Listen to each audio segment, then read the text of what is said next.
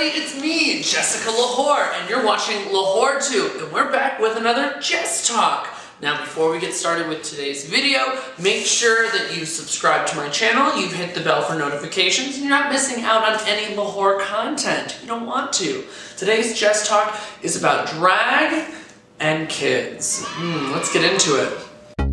Attention Lahore, attention Lahore, attention Lahore, attention. Here I am walking down the street, seeing all the boys trying to take a peek. Shorts pulled up, a chest out right. Come on, boys, just take a bite. Look but don't touch, spin it round and round. Okay, so this Jess Talk is about drag and kids coming to drag shows, combining the two, and this is a hot topic. Yeah. I feel like this has been a hot topic for years, but it is heightened more than normal. I feel like this is such an excuse of a distraction. Does that make sense? Like, this is something easy that we can get mad about.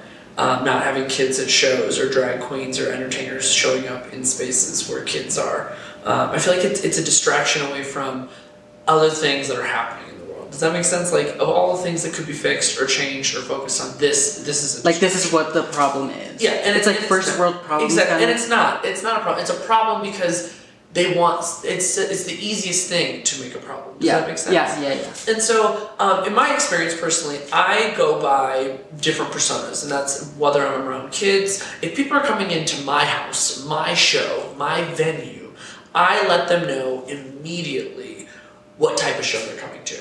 You are coming to an adult show, a not so family friendly drag show where we will be talking about adult topics. This is an XXX rated show. The same thing when I walk in, I say, hi, I'm Miss Jessica. This is an all ages and family friendly show today. Just so everyone's on the same page, so everyone knows what they've signed up for. What does all ages and versus family friendly mean to me? If I see a show and it says all ages, okay, that means anybody can come.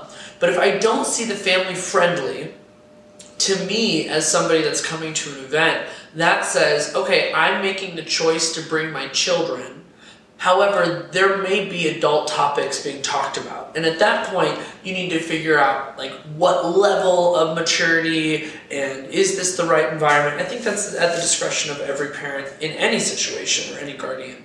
And so I look for the all ages family friendly thing. I think it's super important for kids to come to all ages events, to drag story times. Why? Because I look back when I was a kid, and I didn't have that role model growing up. One, I grew up in a very conservative household of like, you can't be queer doesn't exist. Well, it does, but devil.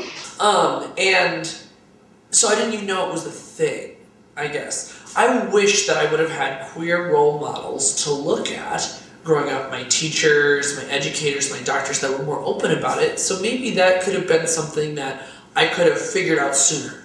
Everyone wants to call drag entertainers when they're on kids groomers, which is super insulting, first of all. But when you boil down the idea of groomer, it's to say, like, we're forcing something into your mind to change. And in reality, as these kids are growing up, they're going to make their own decisions anyway. They're going to learn about these things on their own anyway, regardless of what you do. And no matter how much you tell your kids what they cannot be or cannot go and do, you never know how they're going to turn out. They're going to turn out the way they're supposed to anyway. You're going to have kids that have no desire to be around drag entertainers, and that's great. You have others that may find out that they're queer, that they're trans, that drag is a way of an expression for them. Whatever.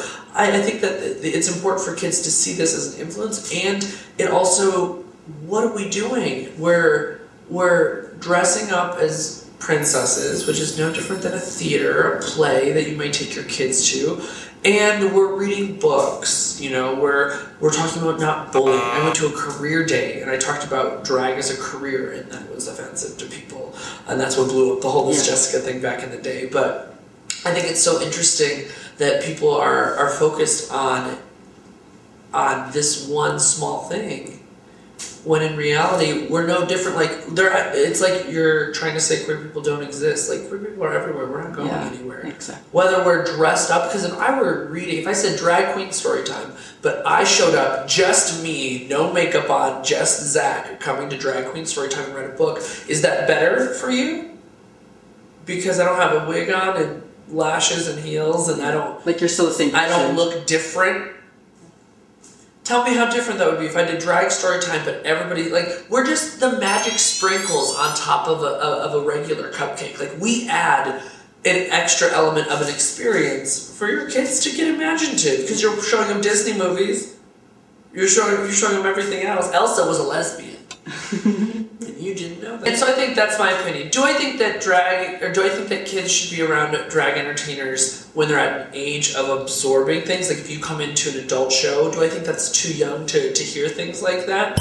Yes, because I don't think you can process it the same way. I can explain it to you and have a conversation with you as a child and tell you these things, but you don't really get it. You don't comprehend it the same way.